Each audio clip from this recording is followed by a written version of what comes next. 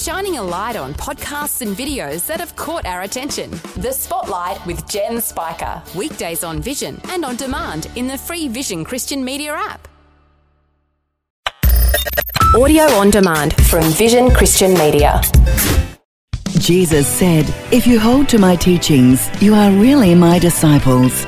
Then you will know the truth, and the truth will set you free." A young man was chatting with another man who had been on the Christian path for many years, and he asked him for some advice regarding Bible reading. And the older man said, "Well, when I read the Bible, every time I come across a promise in the Bible, I put a letter P by the side of it in the margin. And every time I come across a command to obey, I put a letter C in the margin." Well, sometime later, the two caught up with each other, and the older Christian asked the younger one, "How's your Bible reading going? Are you still following my plan?" And he said, "Well, actually, no, I'm not." He said, "Oh, why not?" Quite surprised. He said, "Well, I just became seasick. Too many C's in the Bible, too many commands." And I guess that if we read the Bible in the wrong way, we can just see it as a book of rules and regulations. The fact is, it's a wonderful love letter from God concerning all that He has done for us in Jesus and how He wants us to respond to that by faith.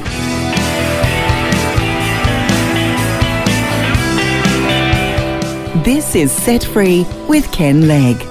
Now, I love that little story that you just told. I confess that sometimes I get a little seasick in my Christian life at times. I guess that demonstrates that we can read the Bible in the wrong way and see it just as some, great long list of rules, do's, don'ts, and just get exhausted with the whole thing. I think you're absolutely right, Phil.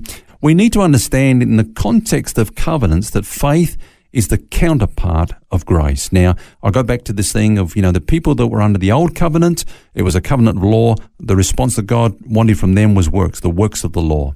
Now, under the new covenant, it's the finished work of Jesus. That's grace. God has given to us everything in Christ. The response that He wants from us is faith, to believe in that. So grace and faith go hand in hand. They're partners, if you like, or associates. Faith is the counterpart or the complement to grace. It is by grace through faith.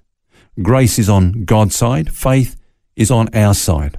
So grace is what He has done, and faith is, now you might think I'm going to say what we do. Then if I say that, it becomes a work.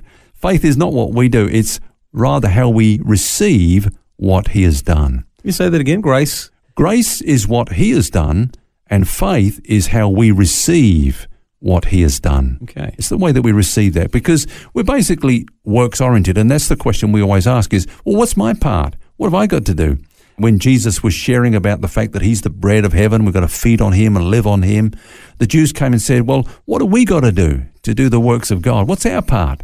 And Jesus said, these are the works of God, that you believe on Him whom He sent.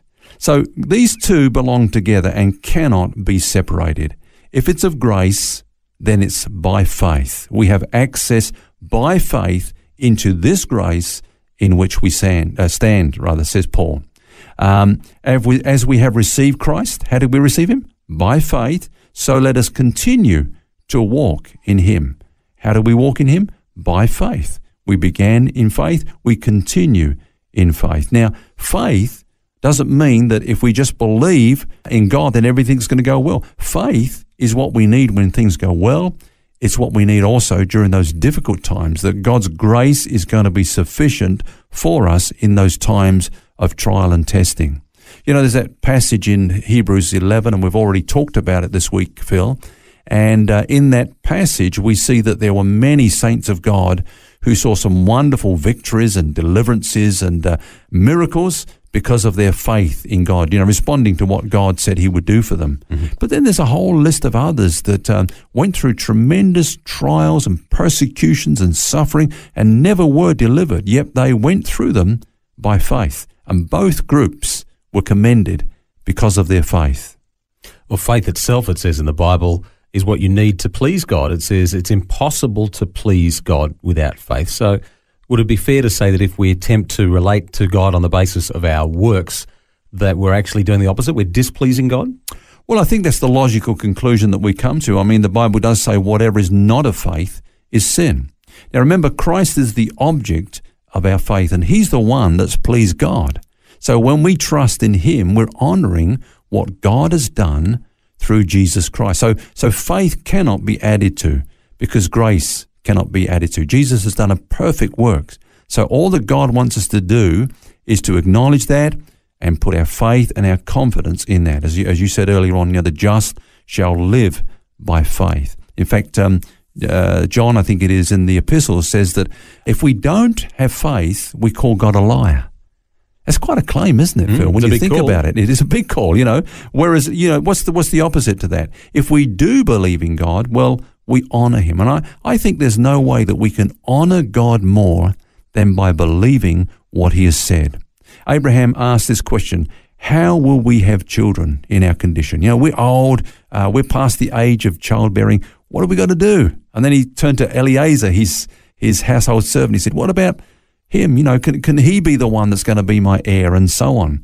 But he was, of course, operating in unbelief and wasn't pleasing to God at that moment in time. It's faith in what God has done and what God is going to do that really honors him in all things. Faith actually laughs at impossibilities and declares, well, that's my limitations, but watch God now. Watch God. I know what he said. I know what he's promised, and I'm resting in what he is going to do.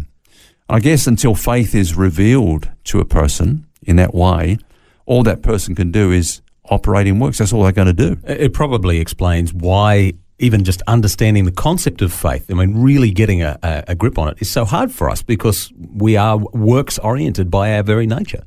We are, Phil, and of course there is a definite place for works. Somebody might be listening to this today and think that the Christian life is totally passive. There is a place for works in the Christian life, and we'll talk about that later on in our week. But we can even make faith become a work if we're not careful.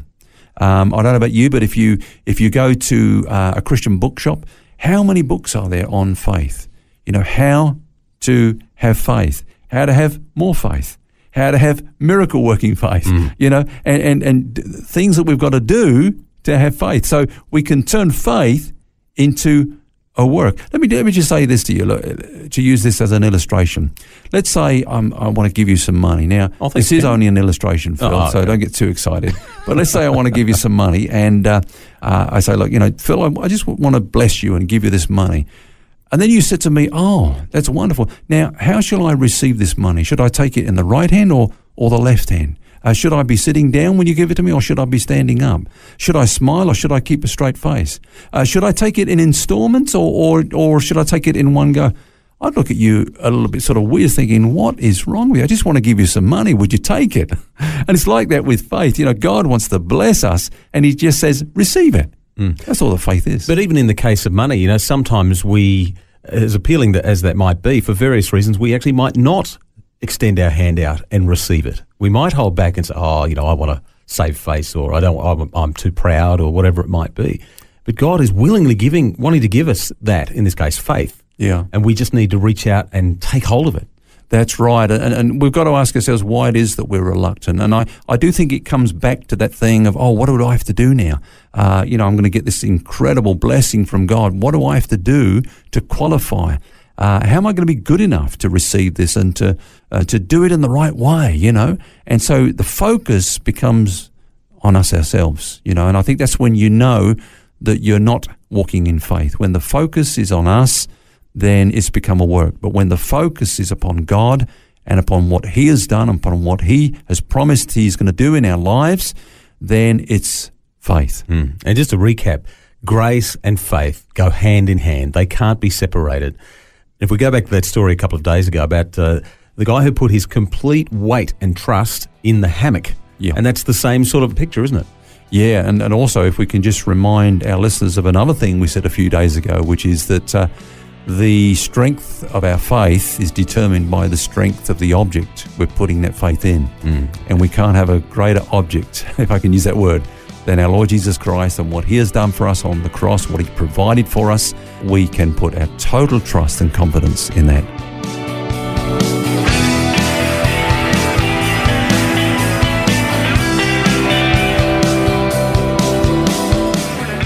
You've been listening to Ken Legg and Set Free on the subject of faith, and we'll have more tomorrow.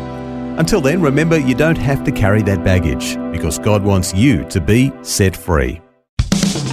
For books, DVDs, small group studies and other resources from Ken Legg and details about Ken's ministry, shop online at vision.org.au.